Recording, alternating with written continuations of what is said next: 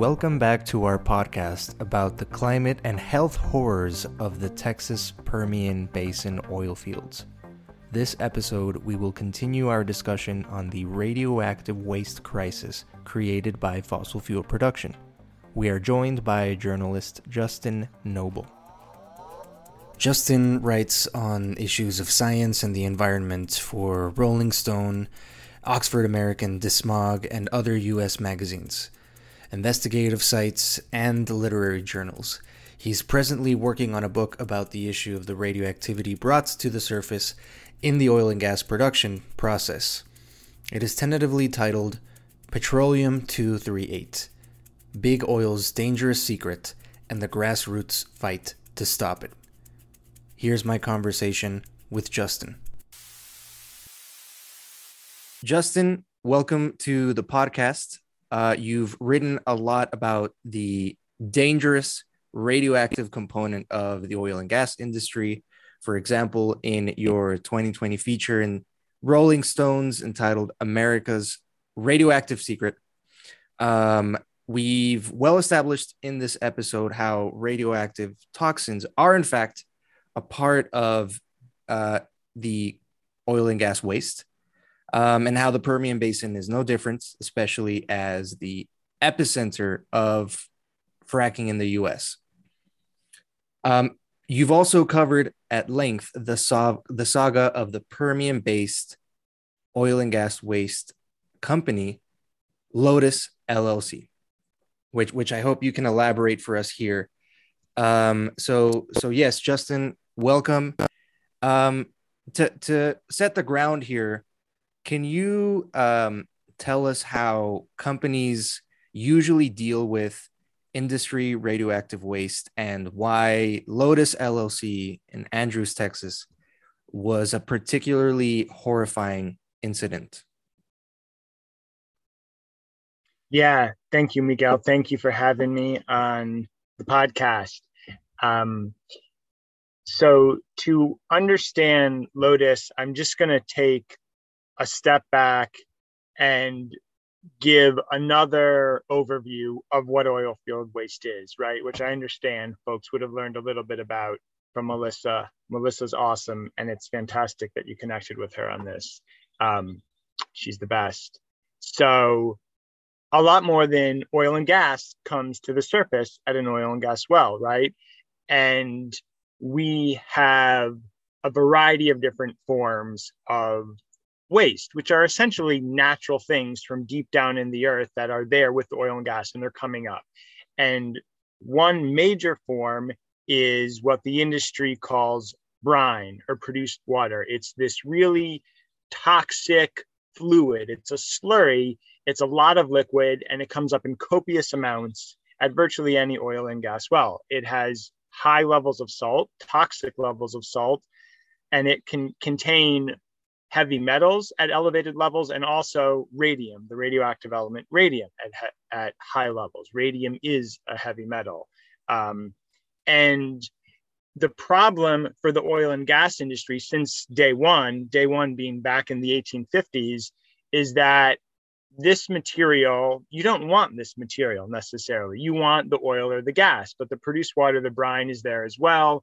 And so in the early days of the industry, it was just shunted right off into a ditch, into a pond or a pit beside the well. Now it often goes to an injection well. A whole slate of issues with injection wells. But for our focus today, the problem is that brine does not just stay brine. It has a lot of solids suspended in it. And we just went through some of them. There's heavy metals, there's radium. So if you're holding brine or produced water, if you're holding it in a tank, as we often see at the wellhead, there's tanks for oil, there's tanks for brine. You're holding it there in a tank, or you're holding it there in a truck, which is transporting it to an injection well, you will invariably get what the regulators or the industry refer to as sludge. This sludge is just the solid, gunky stuff in brine. It settles out to the bottom, and that will often have an enhanced radioactivity level. So where brine is as fluids go, reasonably radioactive, and radioactive enough that by various definitions, we can define it as radioactive.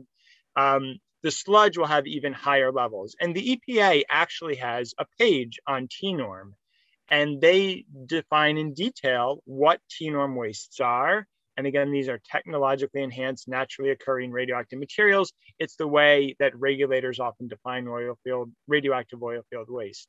And right there on the EPA's page, they will tell you that sludge is one of the highest forms. It's one of the hottest forms. So we also have drill cuttings coming up at a wellhead. And this is just very simple. Like you dig a hole at the beach, to make a sandcastle, you pull the stuff out. Those are like the sand cuttings that you pull out. In drilling a well, you're just going much deeper and you're pulling stuff out too. And these are drill cuttings. And for much of the industry's history, wells were vertical. They went straight down and they hit a pocket of oil and gas that is trapped at pressure in the rock, and the stuff fountains out to the surface. Right, well, we're now going, and this we refer to as conventional oil and gas. We're now going down to the mother lode layer, which is often a black shale layer. These are the layers that literally where oil and gas is born. And it's often a layer that forms on the bottom of a shallow, warm ocean where there's a lot of organic life happening at the surface. It falls to the bottom. You get this mucky layer compressed over time and compacted, and you get an oil and gas bearing layer. It's a black shale. With fracking, we're not just drilling down vertically, we're now drilling horizontally through the black shale, and black shales tend to have higher radioactivity levels as well. So we don't just have the liquid slurry, the brine produced water to worry about, and then the sludge that will form from that. We have the drill cuttings, which can, according to the government reports that have assessed the issue, and there are not many of them, but there are some, it can have elevated levels of radioactivity right there in the drill cuttings. So now what to do with this waste? Often, as I described, in the early days of the industry, it would literally just be put there right on site in the form of a pit. The liquids would go into the pit with the thought that they could evaporate away, and the solids would go into the pit and be buried. And versions of that still happen across parts of the country, especially in Texas and North Dakota. We have a major problem with pits. But much of this waste is now going to go to a landfill.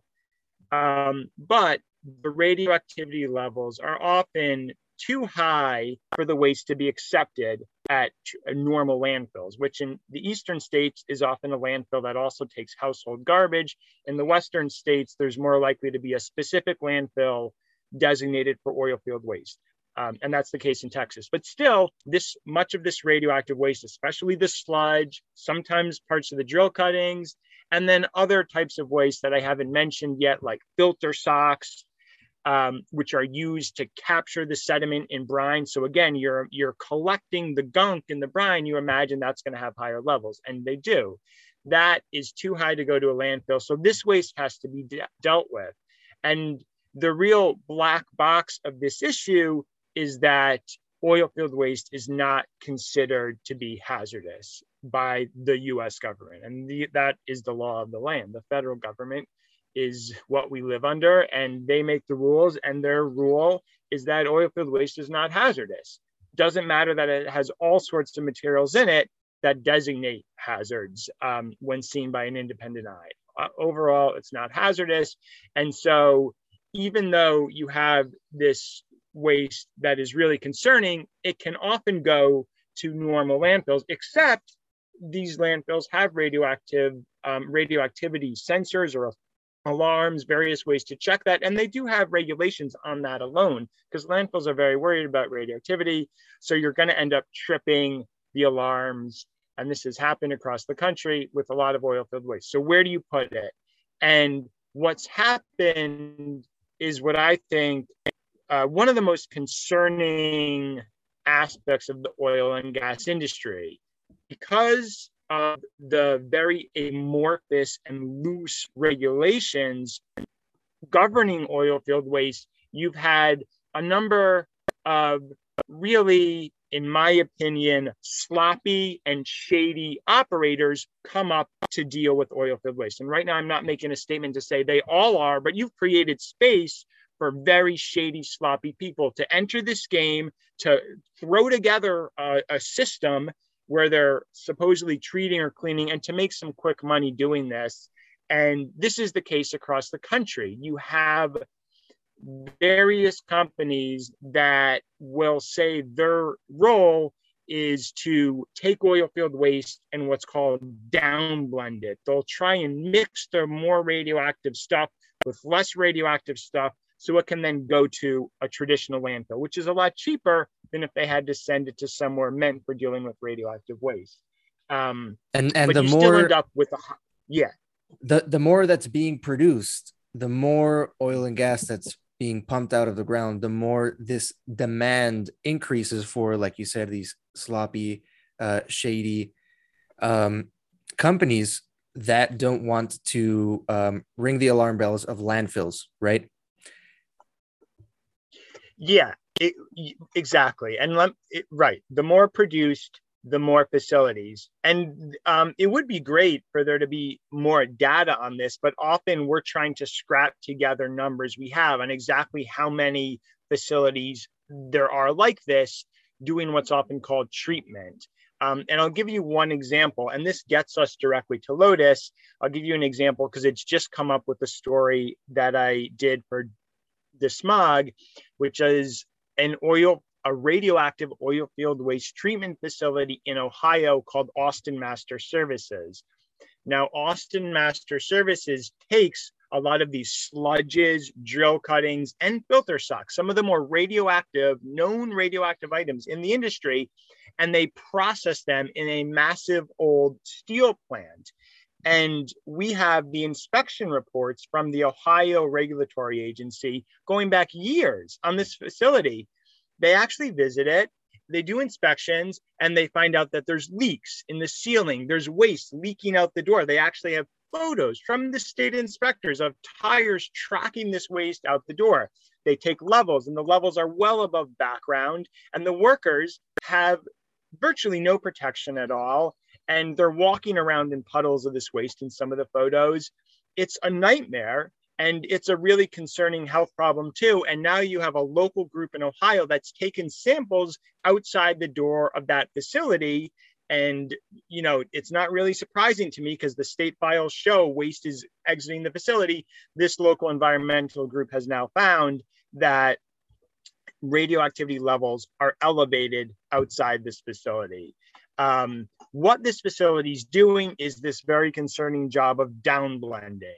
And they will tell you that the lower stuff goes to a local landfill. I still don't know which one.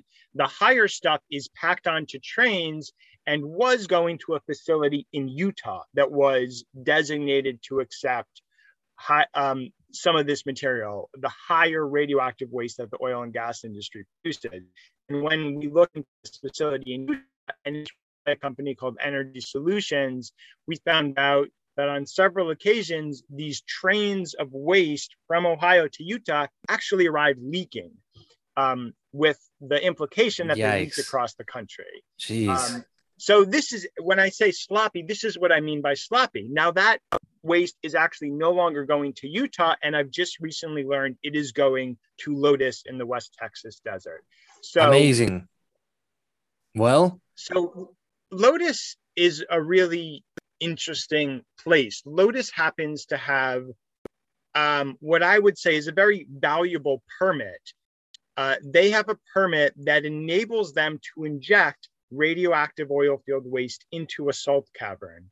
And now the Department of Energy has looked at the issue well before the age of modern fracking. They've looked at the issue of radioactive oil field waste, and they determined that a salt cavern is really the best place to put this stuff. They went through a variety of options, including plowing it into fields, which is still done in parts of Texas and Oklahoma. But they said, there's problems there. But a salt cavern is really opposes the least amount of harm to the workers and to the public. Mm-hmm. And that makes some degree of intuitive sense. A salt cavern is essentially a bubble of salt, a very large bubble of salt below the ground, at depths of thousands of feet often. And if you can dissolve the salt, which is very easy to do just by running water down to the salt cavern, that's called solution mining, you create a space, you create as close as we can get on planet Earth to an underground storage locker.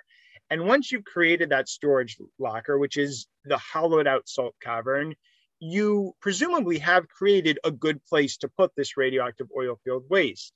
And Lotus has a salt cavern. They are legitimately on a salt cavern. An early question of mine was, is there even a salt cavern there? There is a salt cavern there. There is a salt cavern there. That would have been quite a scam. Right. We have a salt cavern. There's salt caverns across Louisiana and Texas, and Lotus does sit on a salt cavern there in West Texas. So they have a permit to legally dispose of radioactive oil field waste, and very few people have this sort of permit. There's sites like the site in Utah, which happens to deal a lot with the nuclear industry. So they have appropriate permits for dealing with moderately radioactive waste as well. There aren't that many places with those permits. So Lotus becomes a really attractive option for anyone in the oil and gas industry who wants to deal with the radioactive oil field waste. And in a world where all parts of the system were running on the level, that seems fine. It's out there in the West Texas desert. It's a lot further away from humans than a lot of the landfills I've been to in Ohio and West Virginia, where there's homes and playgrounds right down the street, or in Texas for that matter, where there's homes right next to these landfills. So we're going to take it out to the desert. It's more than 10 miles outside of the city of Andrews. I think 16 or 20, I'm forgetting the exact number, but I visited this site on more than one occasion, and it is legitimately out in the middle of nowhere. The problem is that once I received the records from the Railroad Commission, we learned that there were numerous incidences of inappropriately handling of this waste by Lotus. And we have a number of inspection reports that occurred kind of like on the eve of fracking in the early 2000s, where Railroad Commission inspectors would go to Lotus and they would note that waste was sitting in tanks, that the waste they had seen on the prior visit was still in the same spot, sitting in a tank, that waste was even leaking from these tanks, and also that some of these tanks had fairly high levels of radioactivity, high enough that a worker, were they not properly protected and were they spending a lot of time near that tank, would start to receive worrisome exposures. And these are laid out right there in the files. And just a little context on that, these files were obtained via a formal records request to the Railroad Commission. They have an open records office, and it's an appropriate way for us journalists to get information. Sometimes states are very they make it difficult to get that information. The Railroad Commission, after a little bit of back and forth, passed along like over 2,000 pages of documents, and it took me a long time to go through all that those sounds documents. like it. Yeah, but within there were some of the secrets of what's happening at Lotus.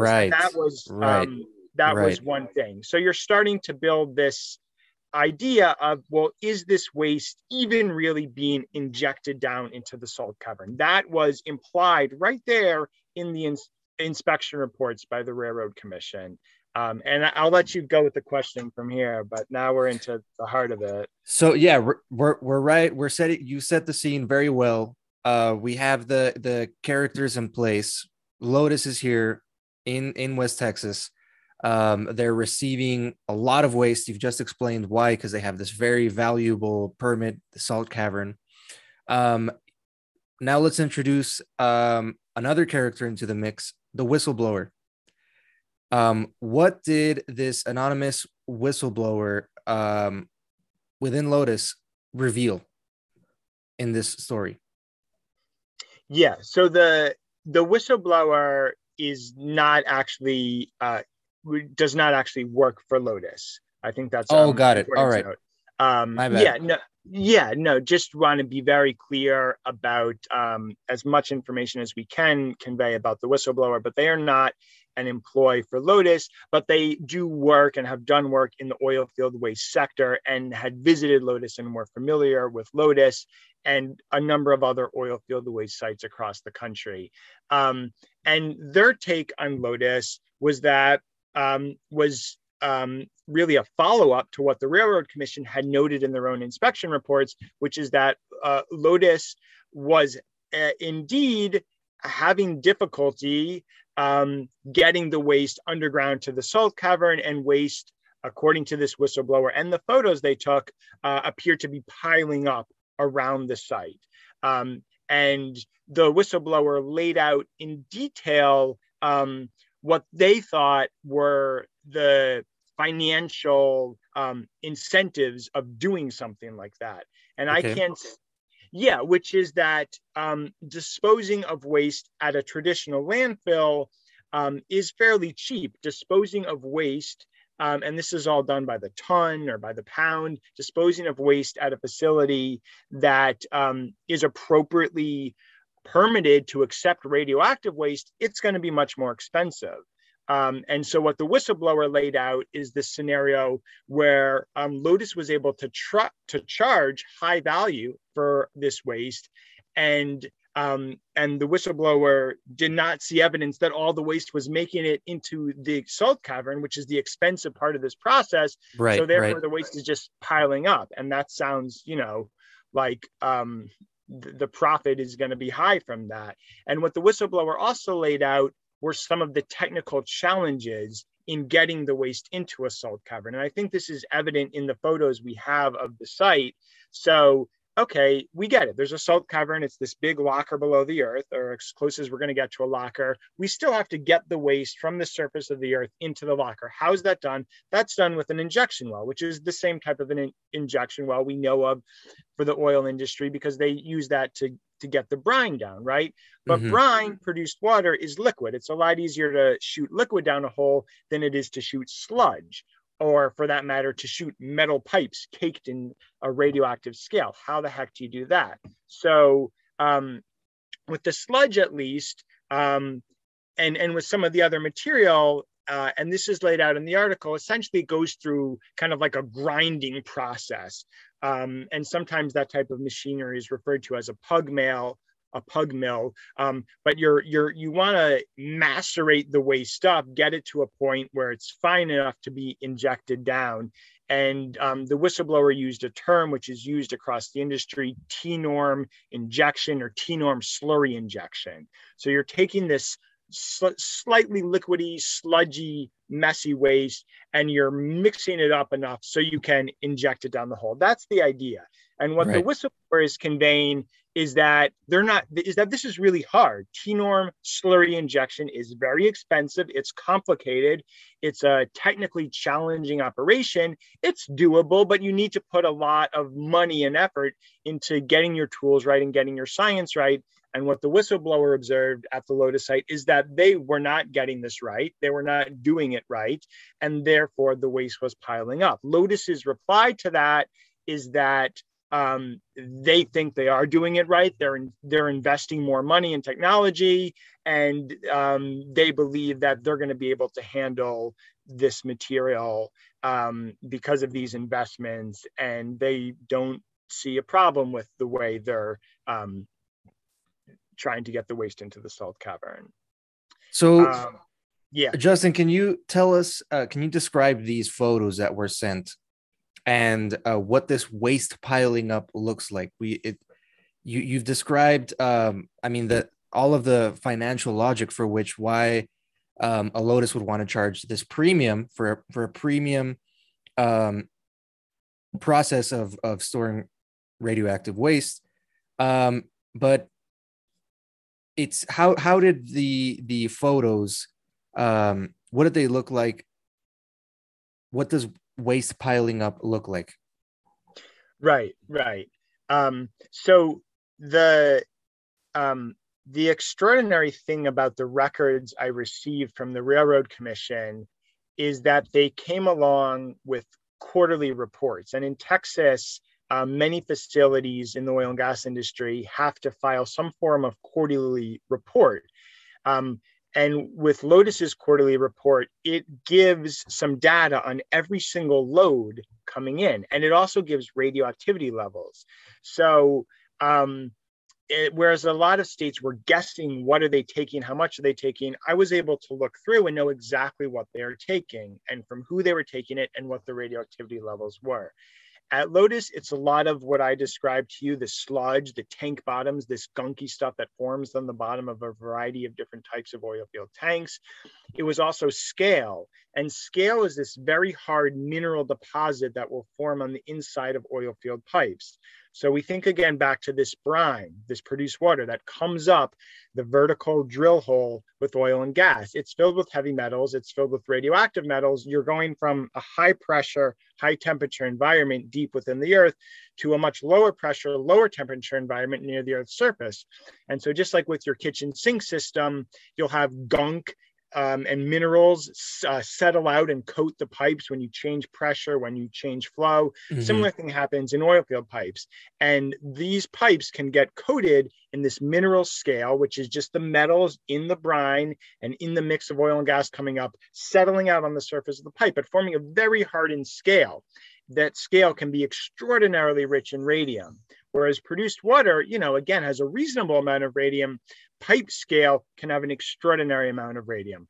Levels as high, and this again, right on the EPA page on oil field waste levels recorded by the EPA as high as 400,000 picocuries per gram for radium. And for context, what is that? How does that figure translate?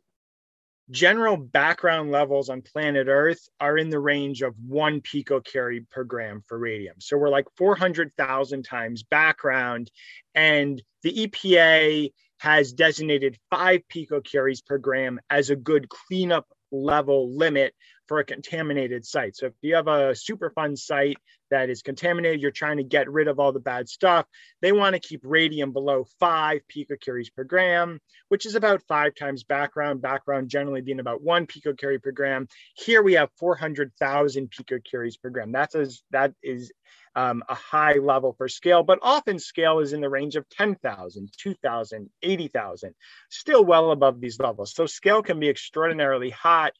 And the problem is it's stuck on so tight to the pipe that it's very difficult to remove.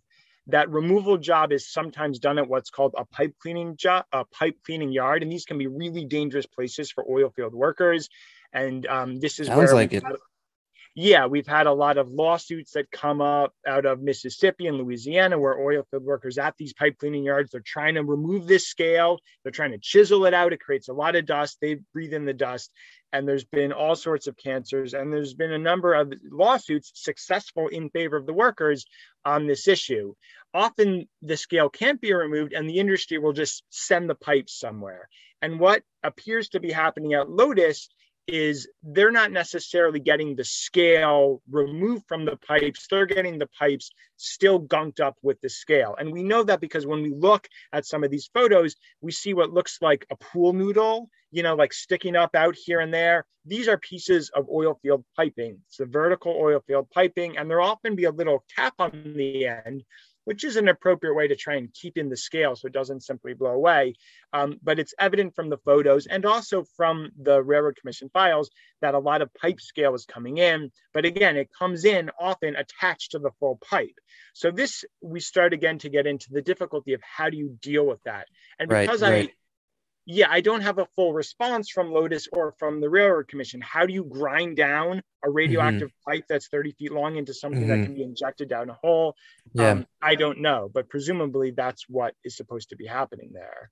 So I'm looking at the photos right now from the smog article, and I mean, if I didn't know any better, this scandalous photo looks just kind of boring. It looks like pipes in tanks. But you're describing to us how these aren't any old pipes.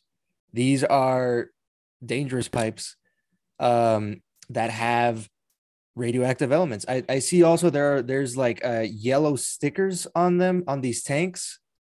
Can you tell us about what these yellow stickers signify?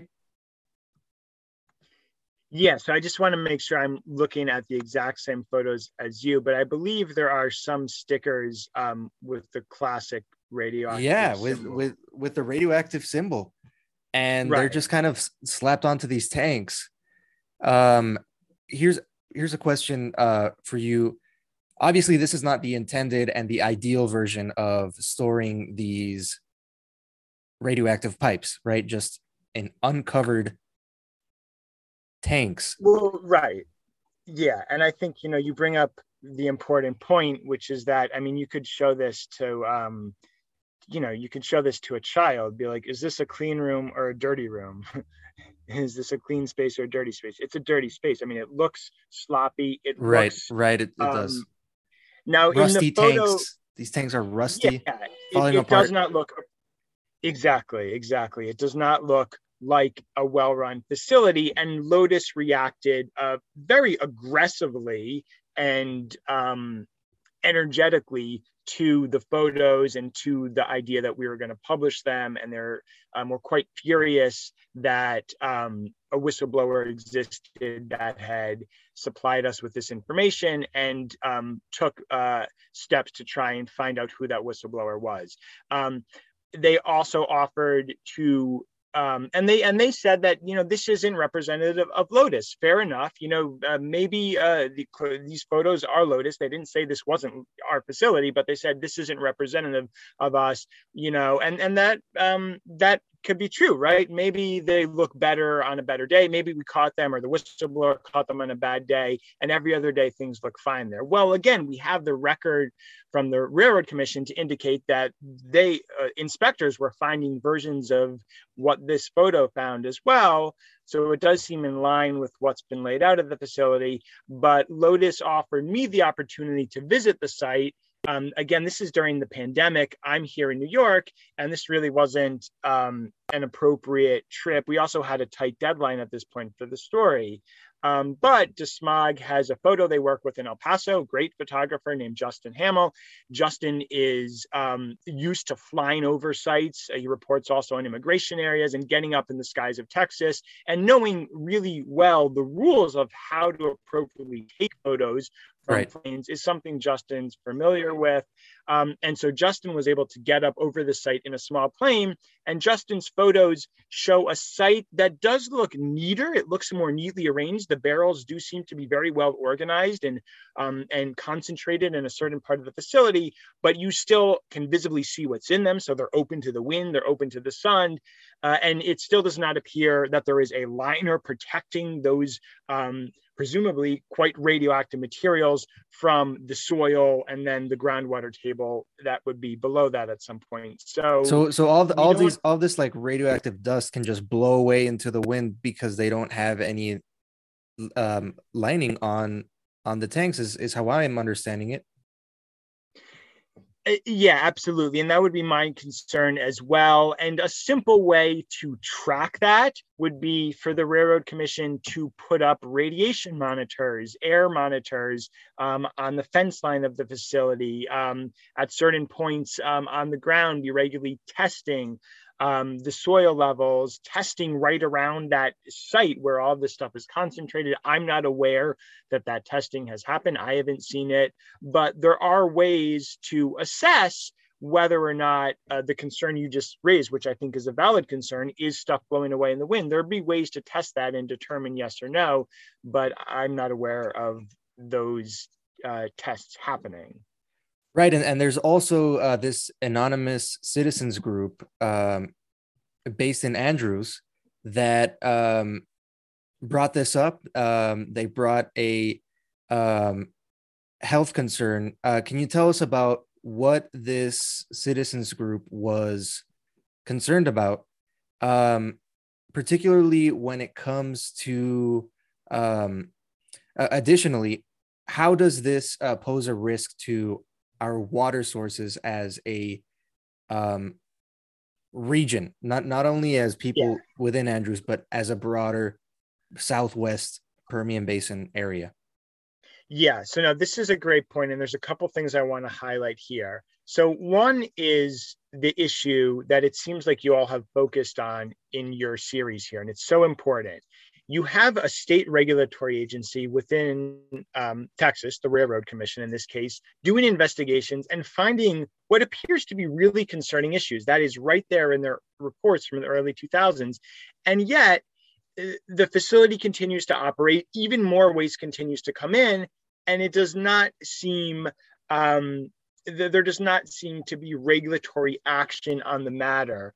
And then you have what I have found across fracking country, oil and gas country, is it's up to the residents, the citizens, the community, the workers who have to deal with this head on to ring the alarm bell themselves. The state has Exactly. seen it's like a Twilight Zone episode. The state sees the problem, but they just lay it out in a report, and then they go and do another report and they find the problem again, and then they come back a month later and the problem's still there, and that's it. And finally, a worker, or in this case, a group that called themselves Concerned Citizens of Andrews County, Texas, they wrote this letter to the Railroad Commission. And again, I received like over 2,000 pages of documents from the Railroad Commission. This letter must have been reproduced like 7 or 8, maybe even more times. It was there throughout in various ways. Things get overcopied sometimes when you do a records request. So at some point, the Railroad Commission, thought of this letter as important enough to copy it a bunch of times and respond to it. And there's all sorts of notes on it. But this letter is people in Andrews. They're remaining anonymous. And they're going to the site, they're talking to the workers, and they're noticing things themselves, such as leaky barrels, barrels stored along. Sorry, I'm just looking to see if they actually observed leaky barrels. The citizens group might not have observed leaky barrels, but they observed, quote, a large pile of dirt and rocks on the north fence line that appears to be radioactive contaminant as well, a trio of 500-barrel frac tanks that are completely full of what appears to be radioactive waste. So they observed this concerning situation, and they also talked to workers, and the workers expressed concern. And then furthermore, one final point is this citizens group, they say that the reason they're staying anonymous is because of the litigious nature of Lotus. We fear not only reprisal from him personally, but also from his battery of attorneys. So, DeSmog dealing with Lotus and Lotus's aggressive response, well, these residents dealt with that same type of thing 22 years ago when they tried to ring the alarm bell on this facility. So going back to the whistleblower, they express concern that Lotus, quote, poses a black eye to the oil and gas industry and Texas regulators, which brings up the question: how much is Lotus an anomaly? Is irresponsible radioactive waste management common? And is responsible and safe management of these radioactive waste materials, is that even possible? Right. Lotus, in my reporting and in my view, is not an anomaly at all. Because of the loose regulations around oil field waste, and in particular around radioactive oil field waste, you have enabled a nightmare situation. And essentially, you're just kind of like running the American economy. This is just American entrepreneurship, moving forward. There's a material that has to be dealt with. Someone's going to make a company that deals with it. Someone's going to make a company that trucks it. Someone's going to, get the appropriate permits or enough permits to be able to file it away somehow. That's what's happening here. We're like little ants, right? And we got to like run our little businesses. But because rules don't exist and no one's really examined in detail this stuff, these people are running their little ant businesses in an absurd world where there's no harms. And there are very real harms to these things. So everywhere where we see oil field waste, we see danger. I see danger. I see concern. And I see a company that, in my eyes, is not running it in an appropriate way. Workers who are absolutely not appropriately trained to deal with what they're dealing with. And I'm speaking now beyond Lotus to answer your question. I've spoken to workers who are running in Ohio radioactive oil field waste treatment centers, and they've proudly conveyed to me that they have no training, that they don't have science classes beyond high school, but they know this stuff. They've been in the oil field their whole life, and they know this stuff. And of course, I get the idea of, we don't all need to like get a high school degree or a college degree. There's a lot to be learned from the world and life experience. But radioactivity is something that you do need at least some training. And these people hadn't even taken courses on it. And yet they're proudly, excitedly running this facility. And by the way, they had partnered with a company from Luxembourg to, in this specific case, to deal with this waste. So that's, and I imagine they're hearing that from their boss. They're like, that their bosses are telling them like, hey, you should be proud of this. Like, and they're most likely not aware of how violently dangerous this is. Same with the actual drilling. It's very dangerous. And I guess that can be a great point to round out this interview. How is this a workers' right issue?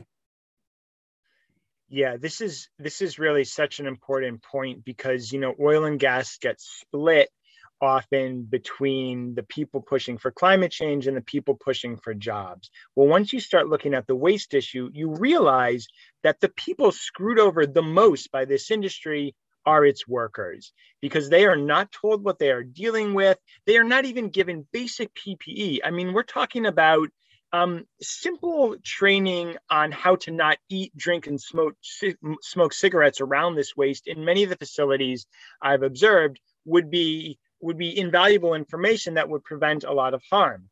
Now, Lotus does seem to have a much more robust worker training program, at least from my back and forth with their officials, than a lot of the facilities that I visited across the country.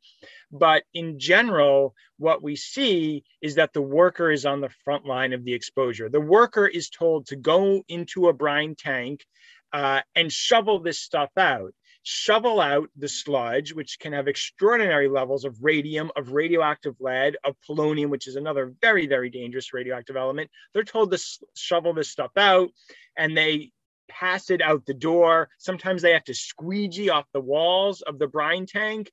That sounds horrifying.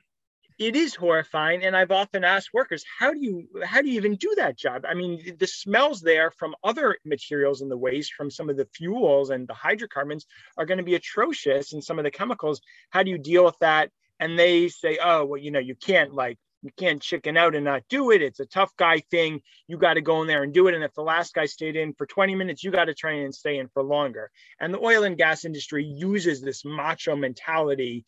They really embed this in workers to enable them to take these risks, to go that extra mile and take the risk. And they're just being a man. They're just being tough. But what they're really doing is breathing in radioactive material, which is going to potentially deposit in their lung or be carried to other parts of their body, and that's the crime of this. And the oil and gas industry has known that these materials are radioactive for decades now, and yet they still enable these practices to continue.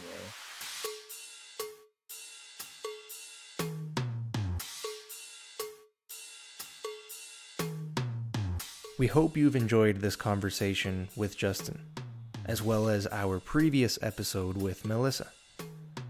Besides covering the climate emergency created by the Permian, we've thoroughly covered how oil and gas waste itself is enough to justify a full transition to clean, renewable energy. Well, how do we do that? How will this affect workers depending on this industry? How can we plug in fossil fuel worker roughnecks to be part of this just transition away from fossil fuels? The next 2 and final episodes of this series will focus on these questions. We will speak to a ranch owner, policy expert, and a former oil and gas worker. Stay tuned.